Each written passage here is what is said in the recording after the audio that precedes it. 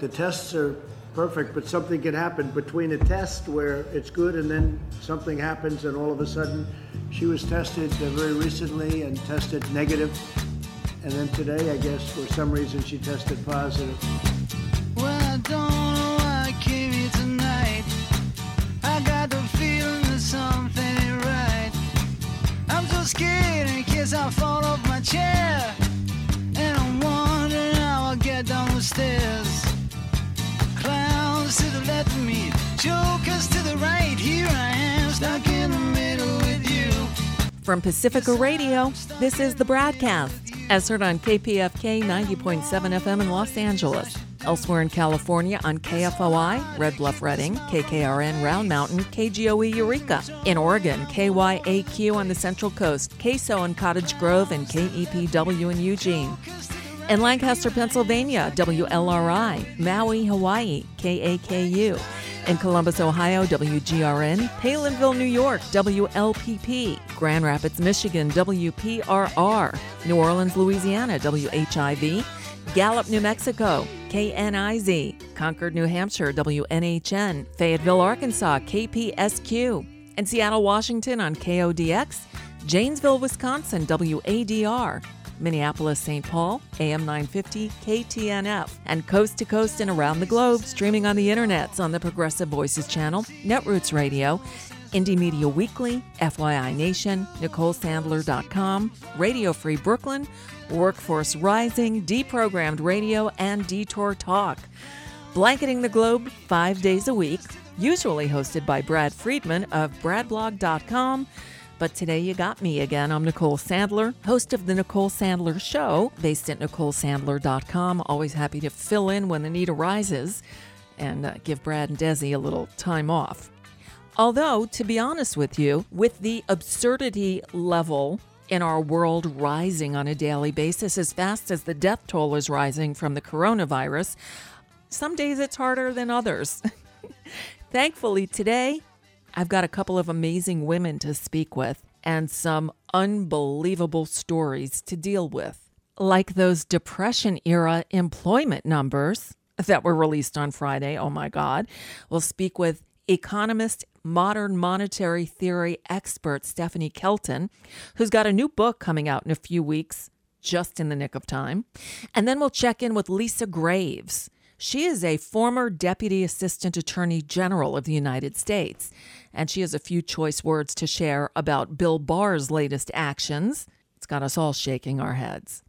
But we'll begin, as I like to do, with a look at, well, what's happening in the news. Things at the White House seem almost normal. For the Trump administration anyway. The White House said late Sunday that Vice President Mike Pence would not change his schedule or self-quarantine after his press secretary Katie Miller tested positive for the coronavirus. But officials said Pence, who has tested negative, would distance himself from others. Well, Pence was at the White House on Monday as usual. On Friday, shortly after learning that Miller had tested positive, Pence continued on his scheduled trip to Iowa, where he met with 4 CEOs of food companies and the president of the American Farm Bureau Federation. All of them were told to remove their face masks before the meeting. Pence also did not wear a mask. Other people who had contact with Katie Miller and one of Donald Trump's valets, who also tested positive, are continuing to report for duty at the White House, too, as Trump administration officials struggle to contain the outbreak. Kevin Hassett, a top economic advisor to the president, said on CBS's Face the Nation on Sunday, quote, "It's scary to go to work." You think? By the way, there's no word on the status of Katie Miller's husband, Trump advisor Stephen Miller.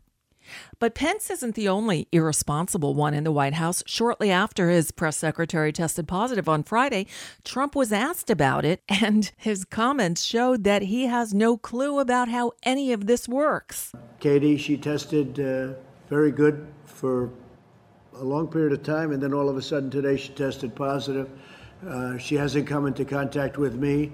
She spent some time with the vice president. It's, I believe, the press person, right? You'd say press person. So she tested positive out of the blue. This is why the whole concept of tests aren't necessarily great. The tests are perfect, but something can happen between a test where it's good and then something happens and all of a sudden she was tested very recently and tested negative. And then today, I guess, for some reason, she tested positive. So Mike knows about it, and Mike has done what he has to do. I think he is on an airplane going to some faraway place, but you'll be able to ask him later on. But they've taken all of the necessary precautions. I understand Mike has been tested, Vice President, and he tested negative. I'll just let that sit here for a moment. After that, Trump hosted nearly 20 House Republicans at the White House on Friday to talk about rebuilding the economy amid the pandemic, and not one of them wore a mask or practiced social distancing. Photos from the meeting show the lawmakers casually mingling and talking in close range in the state dining room without masks on before the president arrives, also without a mask. Once he comes in, they sit at a large table with some space between them, but certainly not the recommended 6 feet. As for the economy, on Friday, the U.S. government reported the jobless rate hitting 14.7% in April. That's a level not seen since the Great Depression. As bad as it is for the entire population, it's even worse for women. Women make up 49% of the U.S. workforce, but held 55% of the jobs lost in April. The unemployment rate for women stands at an unprecedented 15.5%, marking the first time ever that U.S. women have faced a double-digit unemployment rate. And for Black and Hispanic women, it's worse, 16.4% and 20.2% respectively. The unemployment rate for men is 13%. For white men, it's 12.4%. America's indigenous population is also having a really rough time during this pandemic. A South Dakota Sioux tribe is refusing to end coronavirus checkpoints along roads leading through tribal land, even though the state's government has deemed them illegal. Leaders of the Cheyenne River Sioux tribe say the checkpoints, which are designed to monitor and track possible coronavirus exposure, are the best tools they have to stop an outbreak. But South Dakota's governor, Kristi Noem, says the checkpoints interfere with traffic on U.S. and state highways and therefore are against the law. The Cheyenne River Sioux and Ogallala Sioux tribes have both issued stay-at-home orders and curfews for their communities, even though there are no similar statewide restrictions. With more states inching toward resuming normal life, the Institute for Health Metrics and Evaluation at the University of Washington, who issues one of the leading coronavirus prediction models, has upped its projected U.S. death toll, now forecasting more than 137,000 Americans will die by early August. The rise, they say, is due to more people traveling and interacting with each other. It's a consequence we're already seeing elsewhere in the world. China is resuming restrictions in some cities, and South Korea has put plans for reopening on hold. This after both countries reported new clusters of coronavirus cases. In a story that finally got the attention of the nation, the Georgia Bureau of Investigation said Sunday it was investigating an online threat against people protesting the killing of Ahmaud Arbery, the 25-year-old black man fatally shot by 2 white men in February. Arbery was jogging through a neighborhood in southeast Georgia when 64-year-old Gregory McMichael and his 34-year-old son Travis stopped in front of him in their pickup truck and confronted him. In a video of the killing, a shot is heard. Arbery is seen struggling with the younger McMichael, who has a shotgun. 2 more shots are fired and Arbery falls to the ground. Both of the McMichaels were finally charged with murder and aggravated assault this week after the video surfaced. By the way, the man who shot the video is now also being investigated. William Roddy Bryan, a neighbor of the accused killers, followed them in his own vehicle as they chased Arbery down the road. And finally, Sunday was Mother's Day. While many of us sent out a message on social media to or about our moms or the mothers in our lives, the president was having another Twitter tantrum. He sent out more than 100 conspiracy-minded tweets over the course of the day. Many of them targeted his predecessor, Barack Obama, and what Trump is now calling Obamagate. This after audio was leaked in which the 44th president called this administration's handling of the COVID-19 pandemic, quote, absolutely chaotic disaster. The response to this global crisis has been so anemic and spotty, and it would have been bad even with the best of governments. It has been an absolute chaotic disaster. Well, that's one way to describe it. An abysmal failure is another. Oh, we could come up with all kinds of descriptions. Maybe we'll do that another time. For now, we'll take a brief time out and come back on the other side with Stephanie Kelton. With the job numbers that came out on Friday, the D word has replaced the R word in our lexicon. Is it a recession? Is it a depression? Where do we go from here? We'll check in with Stephanie Kelton next. Don't go away. I'm Nicole Sandler, your guest host today on the BradCast.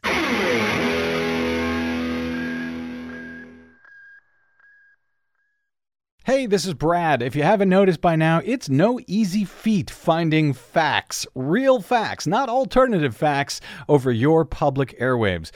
We try to bring you real facts, truth, and clarity without fear or favor each and every day on the BradCast. But we need your help to do it. If you enjoy the show and or get something from it, please give back a bit if you can by visiting us at bradblog.com/donate. Your support helps Desi and me continue to bring you real, independent, progressive news 5 days a week over your public airwaves. We simply can't do it without your help, and that help is needed more now than ever. Please stop by bradblog.com/donate today to make a one-time donation or, even better, automated monthly support. It'll take you about 60 seconds, and you can rest easy knowing that we'll be here every day making sense of it all, or at least trying to. That's bradblog.com/donate, and thanks. Once I built a railroad, I made it run, made it race against time. Once I built a railroad, now it's done. Brother, can you spare a dime? I'm Nicole Sandler, your guest host for another edition of the BradCast. Like most Americans living today, I wasn't around during the Great Depression, but it certainly feels like we're headed that way again. Thankfully, one of the best economic minds out there today was willing to join us to explain what's happening. I'm so happy to be able to welcome Stephanie Kelton back to the show. Stephanie is an economist and an educator. She's currently a professor at Stony Brook University, was formerly a professor at University of Missouri, Kansas City. She's served as an advisor to Bernie Sanders' 2016 presidential campaign. And her new book is coming out soon, I think next month. It's called The Deficit Myth, Modern Monetary Theory and the Birth of the People's Economy. Stephanie Kelton, thank you so much for joining us today. Thank you for having me. When is the book officially out? June 9th. June 9th. So we're getting there, getting close. Yep. Seems like it's taken forever, but we're almost there. Okay. And the timing is perfect, because I would think right now a lot of people are even more curious about modern monetary theory than before. Before we get into that, I reached out to you because Friday we watched the new job numbers come in for April. The U.S. economy lost 20.5 million jobs last month. The unemployment rate went from 4.4% to 14.7%, the highest since 1939 when they started keeping track of these things. Are we officially in a depression? Well, I mean, there's not really a universally agreed upon definition, but I think by most reasonable accounts, this has risen to historic standards that look very much like depression level unemployment numbers. So eventually, I'm sure we will reach the point where people begin to describe the situation that we're in terms of the economy as a depression. It's frightening. I mean, when you saw those numbers, and we were prepared for them. I mean, in fact, they were bracing us for an even higher. They said the unemployment rate could be up as high as 16%. It was only 14.7%. But On Face the Nation this weekend, Kevin Hassett, who's a White House economic advisor, said he thinks the unemployment rate will rise to north of 20% next month, because this only measured like halfway through April, right? Yeah, exactly. So, the estimates vary, of course, but there are people out there who have warned that we could see official unemployment figures rise above 30%. I think former Fed chairperson Janet Yellen has suggested that, that's a reasonable forecast to be thinking about right now. So, in other words, levels of unemployment that exceed what we experienced in the Great Depression, which was about 25% or 1 in 4 people out of the unemployed. Right. And before this happened, before we got hit with the coronavirus pandemic, the employment picture was already kind of shaky because of new technology and artificial intelligence and consolidation. I mean, I've worked my entire career in the broadcasting industry. We've seen massive job losses over the last decade or so due to technology, due to the consolidation of big broadcasting companies. So we were already hurting. And then for this to happen and all these massive job losses, these are scary times. When you look at these numbers as an economist, Stephanie, does it freak you out? Oh, well, no question. I mean, the idea that 20 plus million people lost jobs in a single month is jarring for any economist. There's absolutely no question that this is, on an order of magnitude beyond what we think about, ways to respond in terms of economic policy, the macroeconomic policy response. We all have these textbooks. We teach our students if something happens in the economy to create a downturn, a slowdown in the economy, there are things that policymakers can do using fiscal and monetary policy. But these are sort of tinkering at the margins. There's nothing that you can turn to the page in the textbook that tells you how to handle 20 million people losing their jobs in a single month. So yes, and your point about where we were prior to this, of course.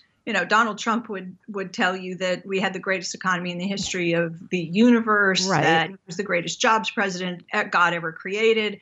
The official unemployment rate was down around 3.5%. But, the thing is that most of the new jobs that were created since the last crisis, remember the 2008 financial crisis and the Great Recession, took us 76 months to claw fully our way back to where we erased all of the job losses and started creating additional net new jobs. So that was a very long and slow economic recovery. But as you point out, the jobs that were created were overwhelmingly low hour and low wage jobs. So we didn't bring back the higher paying, better jobs that were lost in the last recession. We brought back jobs, but we replaced them with lower paying, lower wage, lower hours jobs. So you're right to say it wasn't the be all and end all labor market that President Trump would have had us believe. Right. But he keeps repeating those numbers and those claims. In fact, he went on last week to say, I built the best economy in the history of the world. Just to, drive home, he built nothing, right? This was building on the Obama administration's turning around of the disastrous economy left by the Bush administration. When Obama took office, we were losing, 900,000 jobs a month or something ridiculous like that. And we had been until last month on a steady 11-year climb with the economy getting better and better, right? So Trump built on the Obama administration's turnaround of the economy. Am I overstating that? Well, no, not entirely. But again, those jobs that we did bring back in most instances were not as good as the jobs that had been lost. So I don't want to give 5 stars to, the last 10 years or so either. But you're absolutely right to say that, Donald Trump doesn't get to take credit for a long-term trajectory of steady but fairly low economic growth and steady improvement in the labor market. Right. But so he'll say whatever he's going to say. We've learned that every time he opens his mouth, lies come out, and we can't trust what he says. Again, we didn't see jobs come back with higher salaries. We saw some numbers come back. But again, I'm pointing out Trump saying, I built the best economy in the history of the world, and that simply is just not true. No, he didn't totally destroy it. And he, what did he do? What is the major legislative accomplishment from this administration over the last 3 years? What is it? Big tax cut for billionaires. Right. It's the tax cuts that were pushed through in December of 2017. That is the major legislative accomplishment. You said it exactly correctly, that we did big tax breaks for corporations on the corporate income tax side. And when it came to the personal income tax, what you and I pay, the benefits went disproportionately to the people who least needed the help. 83% of the benefits went to people in the top 1% of the income distribution. So, he did that. We got some deregulation, and then he did the tariffs. Yeah. And so, to the extent that he counterbalanced some of the harmful impacts that his tariffs caused with a little bit of a break for people in the bottom 99%, where 17% of the benefits went to people in the bottom 99%. He didn't totally wreck everything, but he absolutely did not and could not possibly credibly take credit for a booming, thriving U.S. economy under right. his administration. Now, one thing, Stephanie, that's happened since Trump took office is the stock market. And some pundits, some people in the administration, Trump included, will point to the stock market to say, look how great the stock market's doing. That just proves that our economy is doing so well. Well, most of Americans, myself included, don't have any money invested in the stock market. And just because the stock market's doing well doesn't mean the economy is doing well for us. What kind of an indicator is the stock market on the overall health of the economy? Well, sometimes there is a correlation that makes some sense. Mm-hmm. You see a healthy, growing economy, you see workers doing better, and you can see the stock market improving alongside that sort of thing. Okay, it happened in the last 4 years or so of the Clinton administration. But for the most part, there's a large disconnect between these two things, right? Where what is perceived as good for the stock market can actually be quite bad for the working people of this country. So in other words, you saw the job numbers, mm-hmm. The unemployment rate the other day. You said 20.5 million people lost jobs. And what did the market do that day? It went up. It went up.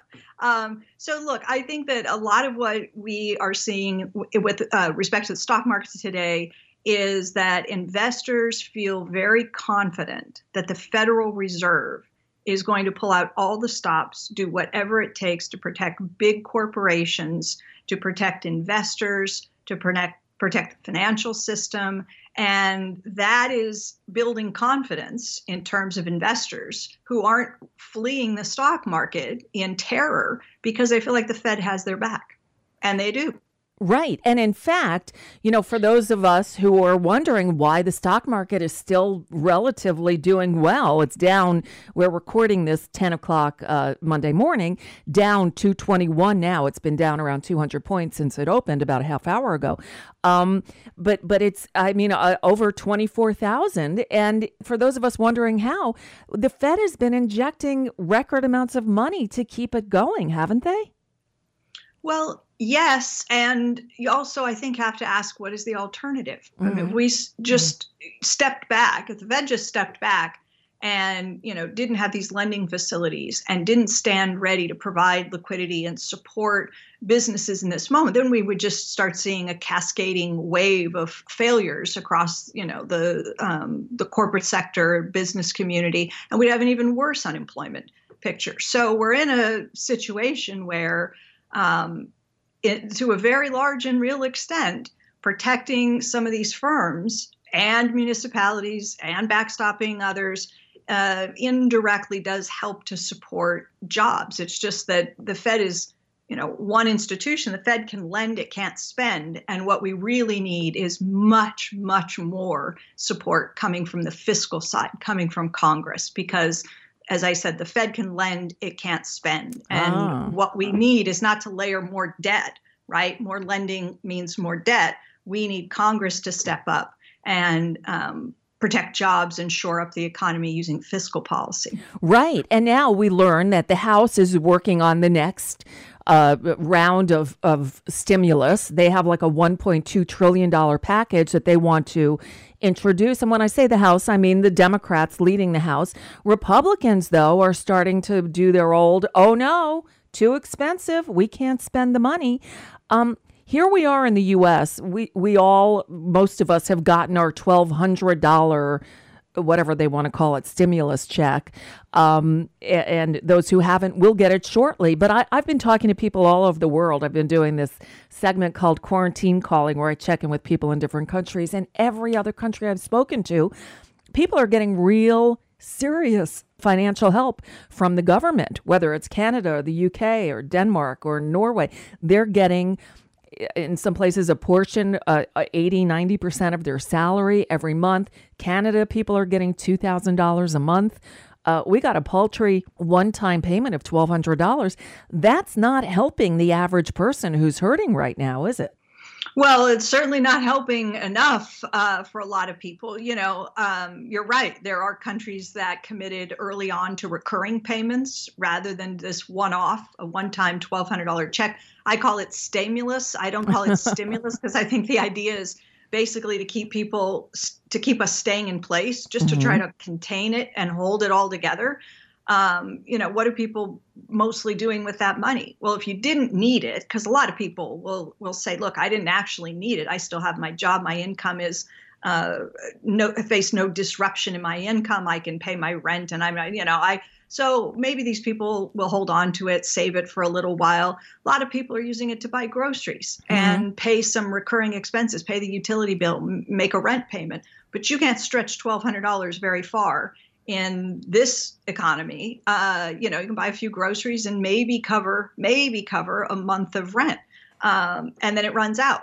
Right. So the real thing that Congress did, which was very good, was the expansion of unemployment insurance, and including non-traditional workers, allowing gig workers and others to apply for and get unemployment compensation. And then that extra $600 a week that the federal government is kicking in, it has actually been very, very important, and it has protected incomes. And in some cases, actually in many cases, the frontline low-income workers who were the earliest to lose jobs have seen their incomes protected in total, right? And in many cases, they're actually bringing in a little bit more now than they were making in their very low-wage jobs that they were working when they were employed. So, but the problem is, of course, that's going to run out. Right. Now, let's bring modern monetary theory into this, right? How would an administration who operated under a monetary policy such as modern monetary theory differ from what this administration is doing?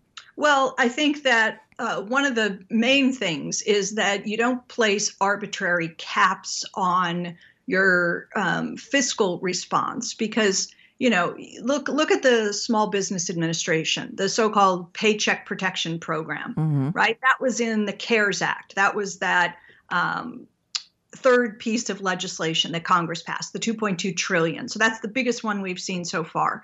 And that was designed to keep workers attached to their employers, to keep them on payroll. And Congress said, okay, we'll stick a certain number on this. We'll call it, I think it was $348 billion or so. Okay. And that's the program. Well, that quickly ran out, right? So one of the answers to your question is these caps are a problem. And the reason that we put caps on things is to contain the amount of spending that we're willing to do. And if you were working from an MMT perspective, you would say, what is the problem we're trying to solve? Put the money piece aside, because that's the easy part. We can always appropriate funding in whatever size we deem necessary to handle the problem we're trying to solve.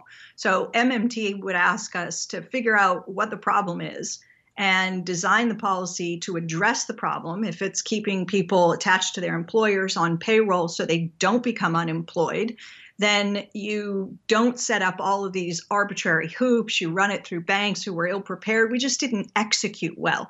And so I think, recognizing that you have to stand ready to provide whatever funding is necessary to solve the problems that you're trying to solve without placing arbitrary restrictions on the size of the amount of money that can be borrowed, too many restrictions on how that money had to be used. A lot of employers didn't think that they could keep workers on payroll. A lot of employers said, wait, you're requiring me to spend 75% of the money on payroll, but actually my payroll costs are low. It's my rent and my utilities that are high because I'm in a high rent district or something like that. So that's one of the problems. And if you were all of a sudden, Stephen Mnuchin called you in and said, all right, Stephanie Kelton, we need a different mindset here. We need a different way of looking at things. What would your advice be? How would you get us through this mess? Well, look, I think that it's almost impossible to go too big. There are going to be, inefficiencies. There are going to be people who get money who, in retrospect, you think, well, we shouldn't have made that loan or we shouldn't have provided that form of assistance. But, in some ways, Nicole, it's almost like you wish you could just have everybody, take an oath and say, under penalty of perjury and fraud and prosecution and so forth, I am going to log into this website. I'm going to answer this series of questions. There are countries that have rolled out something like this, where you answer 6 or 7 questions and you say, are you facing hardship? Yes or no? Yeah, you click the button.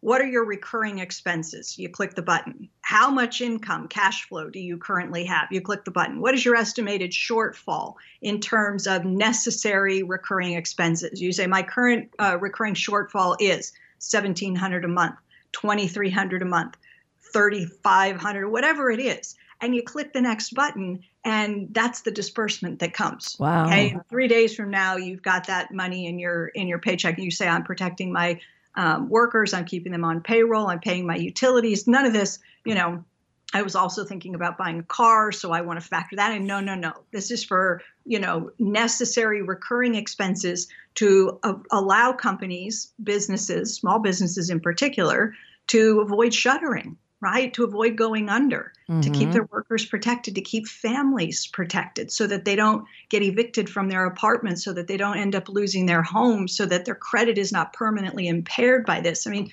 that's the sort of big time intervention that could hold the whole thing together. Because you know what?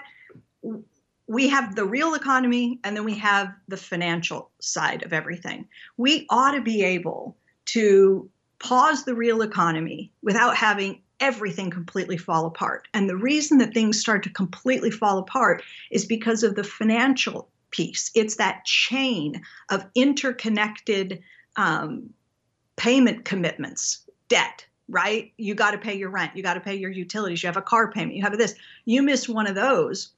And then there's someone on the other side, a lender who doesn't receive a payment they were counting on, who then can't turn around and meet their payments. So you got to figure out where you need to press on the financial chain to alleviate the strain that allows everything to kind of stay together until we're through this thing. It is frightening. And in your lifetime, this is what you do. You're an economist. You deal with this on a daily basis. Have you ever thought we'd get to a point where we're seeing numbers like this and an outlook like this?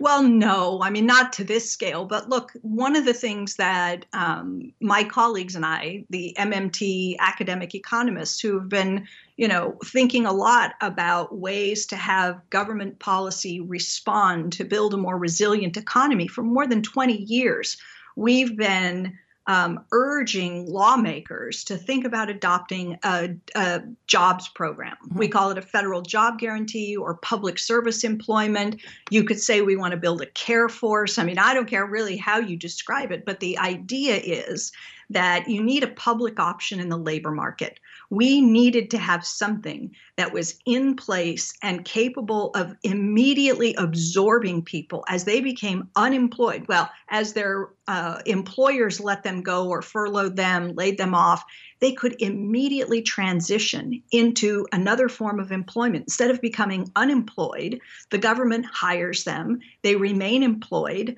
they have benefits, they're protected, their incomes are protected through this process.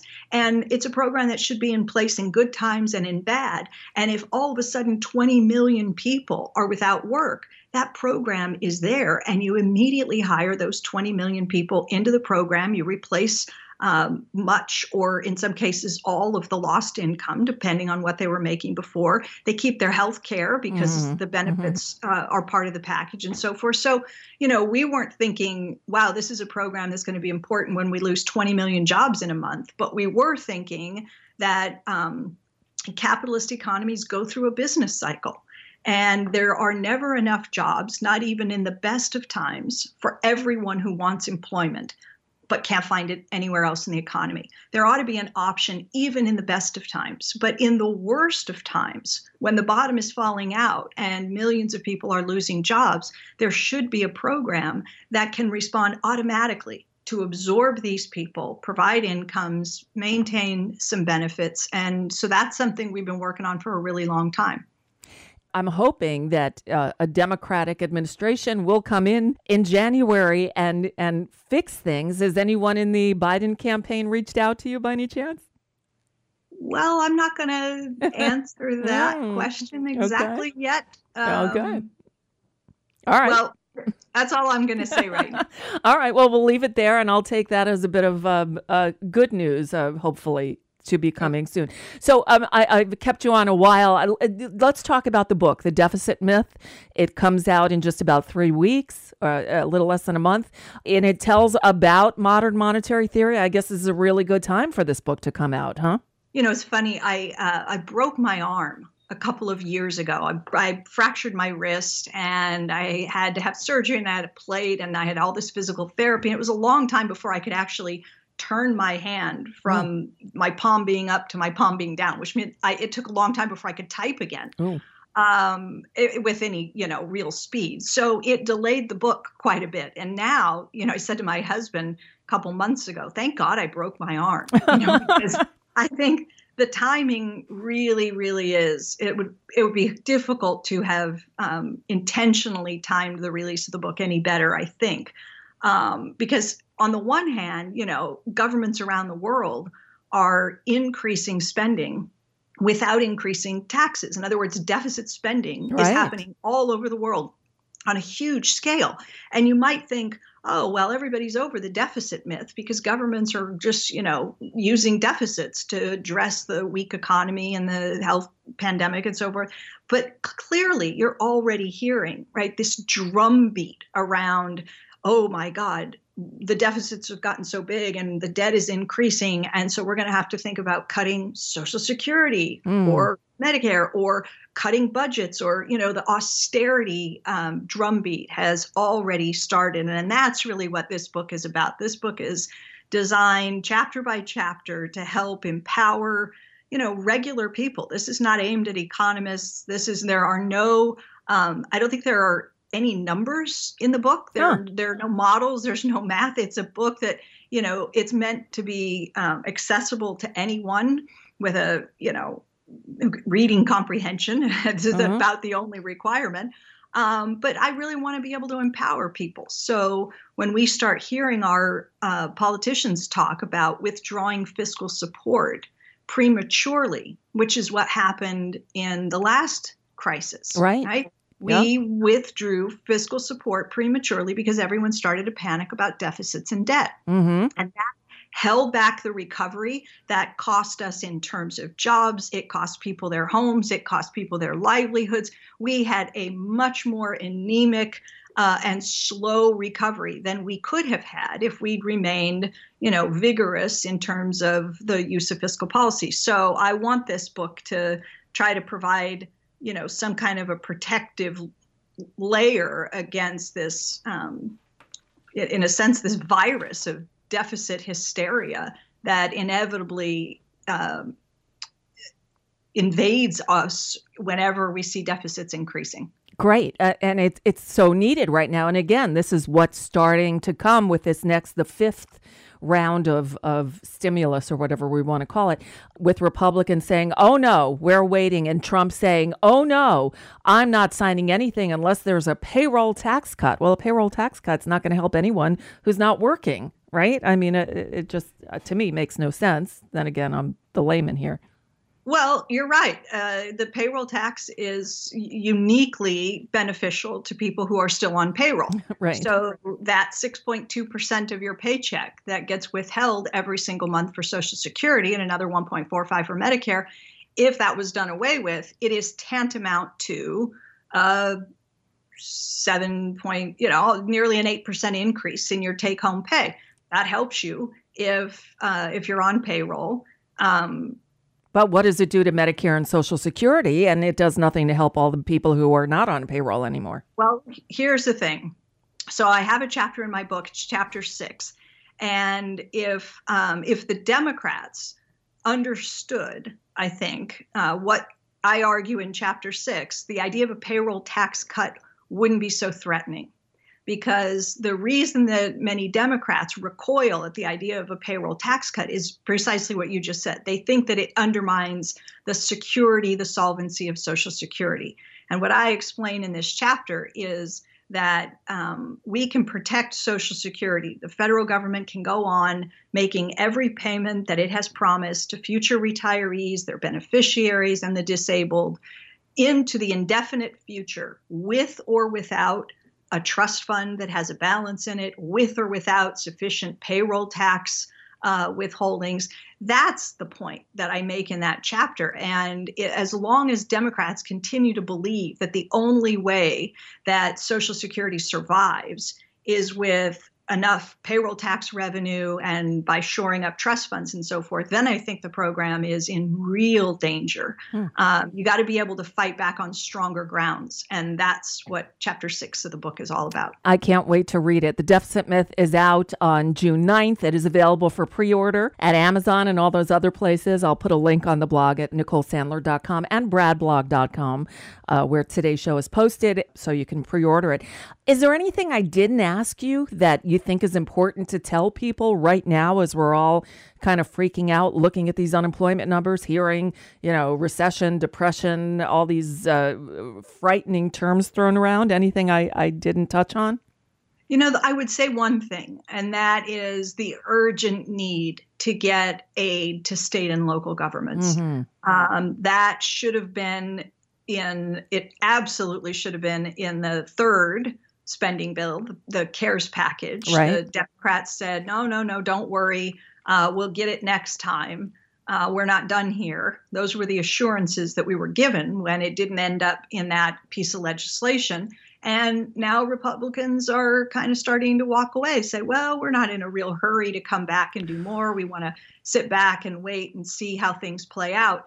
And we know how things are going to play out because, if you're listening to what governors all over this country and mayors all over this country are telling you, they are telling you that the cuts are going to be absolutely brutal if they are forced into a position because their revenues are collapsing around them. Right. And states and municipal governments, unlike the federal government, are absolutely dependent upon revenue in order to operate. They can't run deficits the way the federal government can. Right. And so they are begging, they are making it clear in no uncertain terms, if this money is not forthcoming, you are going to see cuts to police, fire, teachers, social services. It is going to be absolutely horrific. And if you think about, 20 million job losses plus in April, what we're going to face when state and local governments all turn themselves into little Herbert Hoovers and start with the austerity at the state level. It is just going to make an already catastrophically bad jobs picture and economic picture that much worse. Wow. So I think the pressure has to be brought to bear. The Democrats have to stay firm on this, use whatever leverage they might have left. And this time, use it effectively to extract concessions and get this in the next piece of legislation, or we are in real trouble. Well, that's important information. Thank you for that. Stephanie Kelton, again, the book, The Deficit Myth, hits stores on the 9th of June. Pre-order it now. I can't wait to read it because, I'm your average person who knows how to spend money, and that's about it. So in these days, don't have much to spend. So Stephanie Kelton, thank you for being a voice of reason, and thank you for joining us today. I really appreciate it. Thanks always, Nicole. Take care of yourself. You too. Stephanie Kelton, she is a national treasure. Let's hope that the Biden folks have reached out to her. I'll take her silence on the question as a good omen. All right, time for a quick break. And on the other side, Bill Barr. What? We'll check out his latest outrage with a former Deputy Assistant Attorney General of the United States. Her name is Lisa Graves. She's coming up next. I'm Nicole Sandler, your guest host today on the BradCast. Hi, this is Desi Doyen from the Green News Report and the BradCast. What the public hears on the public airwaves matters. At the BradCast, we do our best to bring you accurate news and analysis on the issues that actually matter, and we do it all independently, without corporate or political influence. But we can't do it without you, now more than ever. Please help us stay on your public airwaves by going to bradblog.com/donate to help keep us going. That's bradblog.com/donate. And thanks. Broken lines, broken strings, broken threads, broken springs, broken idols, broken heads, people sleeping in broken beds. Ain't no use jiving, ain't no use joking. Everything is broken. Welcome back to the BradCast. I'm Nicole Sandler of The Nicole Sandler Show, filling in today for Brad and Desi. So Lisa Graves has worked in all three branches of the federal government. At the Department of Justice during the Clinton administration, Lisa rose to Deputy Assistant Attorney General under Janet Reno. And she's certainly one of my favorite people to hear from when all hell breaks loose in the Justice Department. And it seems this has happened again. Last week, Attorney General William Barr announced that the Department of Justice would drop the charges against Trump's former national security advisor, Michael Flynn. This made no sense to me. I mean, he pleaded guilty, for God's sake, and he lied to the FBI. So I reached out to Lisa Graves to ask her if she could please explain to us what had just happened. I can. It really is astonishing, and it underscores just how political and partisan William Barr has been in the role of Attorney General. What happened was that the Justice Department dismissed the charges against Michael Flynn, who had pleaded guilty to making false statements to the United States government about a number of things. But basically, you have a situation in which you have a person who has pleaded guilty. He then cooperated with the prosecutors with the investigation into others, and he was awaiting sentencing, and then he changed lawyers and decided to try to withdraw his guilty plea. There was a lot of speculation about whether Donald Trump would pardon him anyway, since he has pardoned other friends and allies who've engaged in criminal conduct like Flynn has, or at least has pleaded guilty to. But here you have the Justice Department, really acting in an extraordinary way to set aside evidence and guilty pleas by someone. I don't know whether there's much precedent for this. There certainly isn't any precedent for it in this type of case where you have someone who was clearly engaged in wrongdoing. If you look at the interview, he was given opportunities, obviously, to tell the truth. The idea that he was entrapped into not telling the truth is pretty absurd. Mm-hmm. One of the most basic parts of the criminal code, in fact, the very first charge in the United States Federal Criminal Code is 18 U.S.C. 1001, which is about lying to federal officers. And Michael Flynn certainly would have understood those rules. He had previously held positions in the United States government. He's held positions involving a security clearance. So he knows full well that he cannot lie to federal officers who are interviewing him. And he did. He plainly did.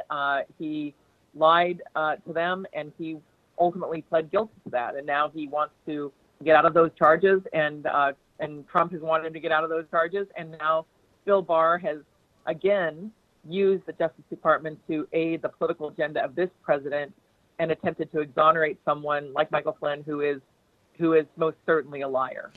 It's astounding. Did Bill Barr basically say that now it's okay to lie to the FBI?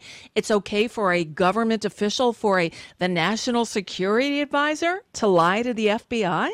Well, it certainly seems that he's indicated that it's okay for a friend of Donald Trump to lie to the FBI. Wow. I don't think that any other citizen of the United States would get away with that. And as you point out, this isn't just any person doing the lying. This is a person who, at the time, had been tapped by Trump to be the leader on national security issues for our nation. And he lied to the Federal Bureau of Investigation. And so it's particularly egregious because this is the position that he was provided or that Trump was putting him into was a position of the highest amount of trust in our country. And he displayed the lowest level of ability to follow that trust by lying to to the federal law enforcement agency, the FBI in this case. And so I don't think it's a general rule for anyone to take a license and go and lie to the FBI, but certainly Bill Barr has shown his willingness to be nothing little more than just a hack who is willing to do the bidding of Donald Trump in trying to save Trump's friends from the criminal consequences of their criminal behavior. In this case, criminal behavior that Michael Flynn confessed to in court. Right. I've got to think this is unprecedented. Well, the claims made by Flynn's attorney are pretty astonishing. One of the claims is that he didn't have adequate representation when he was previously represented by Covington and Burling, one of the biggest, most widely respected firms, handling those sorts of cases in the country. That, a pretty astonishing claim on its face. And then they have some notes from one of the investigators talking about whether, in this case, whether they should pursue one charge or another charge or let him lie if he was going to lie. And they try to claim that that's entrapment. That's not entrapment. The fact is that Michael Flynn was asked specific and direct questions, and he intentionally chose to lie to those direct questions. That's not entrapment in any sense of the word, but that's the sort of spin being put out there by Trump's allies to try to justify this. The other claim that has been made is that the whole predicate for this investigation was flawed. That's part of what Bill Barr is trying to do, is to try to, in essence, after the fact, exonerate Donald Trump and the people around him for their criminal or allegedly criminal misconduct, because he's a servant to this political agenda of Donald Trump, and not at all, in my view, a servant to the law of the land. Bill Barr should never have been confirmed to be the Attorney General of the United States. He previously demonstrated when he was Attorney General the last time around that he was willing to help with whitewashing criminal conduct. He's done it again. That's, I'm sure, precisely why he was hired. He already had done his little audition for Donald Trump in his memo attacking the Mueller investigation, and he's been rewarded with it, with this position at the top of the Justice Department, and he's brought nothing but dishonor and disrepute to the department that I previously worked for. Yeah, it's got to be really disturbing to you, as it is for other members, former members of the Department of Justice, other officials. I've seen some on TV, all displaying different levels of shock and dismay. I mean, this is like the end of the rule of law, it seems. And then Bill Barr sat for an interview with someone at CBS. I'm just going to play a little bit of it, but I don't know. Again, I'm not a lawyer. I've never been in the legal profession, but even I know that this stuff is just wrong. So here's some of what he said. Our duty, we think, is to dismiss the case. A crime cannot be established here. They did not have a basis for a counterintelligence investigation against Flynn at that stage. Does the fact remain that he lied? Well, people sometimes plead to things that turn out not to be crimes. What should Americans take away from your actions in the Flynn case today? I want to make sure that we restore confidence in the system. There's only one standard of justice. Oh, my God. Are you doing the... Okay, that's enough. I mean, he wants to restore... It's opposite world. Did he say anything there that made sense? No, I mean, it really is. Barr's capacity to spin, it's not unparalleled, but he really, is very accustomed to making such bald-facedly wrong statements. Quite common. We've seen it from him before. This idea that this is an action to restore confidence in the Justice Department is actually really designed to restore confidence by one person in the Justice Department, and that one person is Donald Trump, who has been the person that Bill Barr has made clear that he really served versus the actual rule of law in this country. This is a slap in the face to the prosecutors, to the investigators who are involved in this case, and the idea that someone can plead guilty to something that isn't a crime. In this case, it certainly was a crime. It was a crime for Flynn to lie to those investigators. And as I said, if you read the transcript, it's very plain what he lied about, and he knew that he was lying about it at the time. And he admitted to lying about it at the time. And so this is, really after the fact effort to rationalize this. The other part of that interview, Nicole, as I'm sure you saw, was when the reporter asked him about, how history would judge him, he responded. History is written by the winners. Yeah, so cavalier about the truth. Yeah, it's extraordinary. That is Lisa Graves, former Deputy Assistant Attorney General of the United States. On Monday afternoon, we learned that nearly 2,000 former DOJ officials, including Lisa, have signed on to a letter calling on Attorney General Bill Barr to resign over his, quote, political interference in the Mike Flynn case. The letter saying in part, quote, "We continue to believe that it would be best for the integrity of the Justice Department and for our democracy for Attorney General Barr to step aside. In the meantime, we call on Congress to hold the Attorney General accountable." The former officials are also urging the House Judiciary Committee to, quote, "demand that Barr answer for his abuses of power."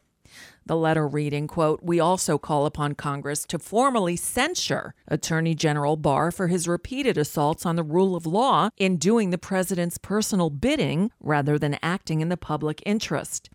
Our democracy depends on a Department of Justice that acts as an independent arbiter of equal justice, not as an arm of the president's political apparatus." And the pushback on Barr's action didn't end with that letter. In the Sunday New York Times was an op-ed from Mary B. McCord. She's the former acting assistant attorney general for national security at the Department of Justice, and she wrote that Bill Barr's motion to drop the charges against Flynn cites more than 25 times the FBI's report of an interview with her from July of 2017. Of it, she wrote, quote, "But the report of my interview is no support for Mr. Barr's dismissal of the Flynn case. It does not suggest that the FBI had no counterintelligence reason for investigating Mr. Flynn. It does not suggest that the FBI's interview of Mr. Flynn, which led to the false statements charge, was unlawful or unjustified. It does not support that Mr. Flynn's false statements were not material. And it does not support the Justice Department's assertion that the continued prosecution of the case against Mr. Flynn, who pleaded guilty to knowingly making material false statements to the FBI, quote, would not serve the interests of justice, end quote. Mary McCord then ended her piece saying, "In short, the report of my interview does not anywhere suggest that the FBI's interview of Mr. Flynn was unconstitutional, unlawful, or not tethered to any legitimate counterintelligence purpose." Oh, what a tangled web we're living in, thanks to the Trump administration. And that brings us to the end of another edition of the BradCast. I'm Nicole Sandler. Thank you so much for joining me. And let me invite you to my place. My home base is NicoleSandler.com. That's where you can find my podcast. There's no paywall. Donations are voluntary, but it's what pays my salary. But there's also What's News segments, writing samples, interviews from my music radio days, and so much more. So check it out, NicoleSandler.com. Feel free to explore. Hours worth of fun and entertainment there. All right, with that, Brad and Desi will return tomorrow for another scintillating episode of the BradCast. I'm Nicole Sandler, echoing Brad and saying, good luck, world.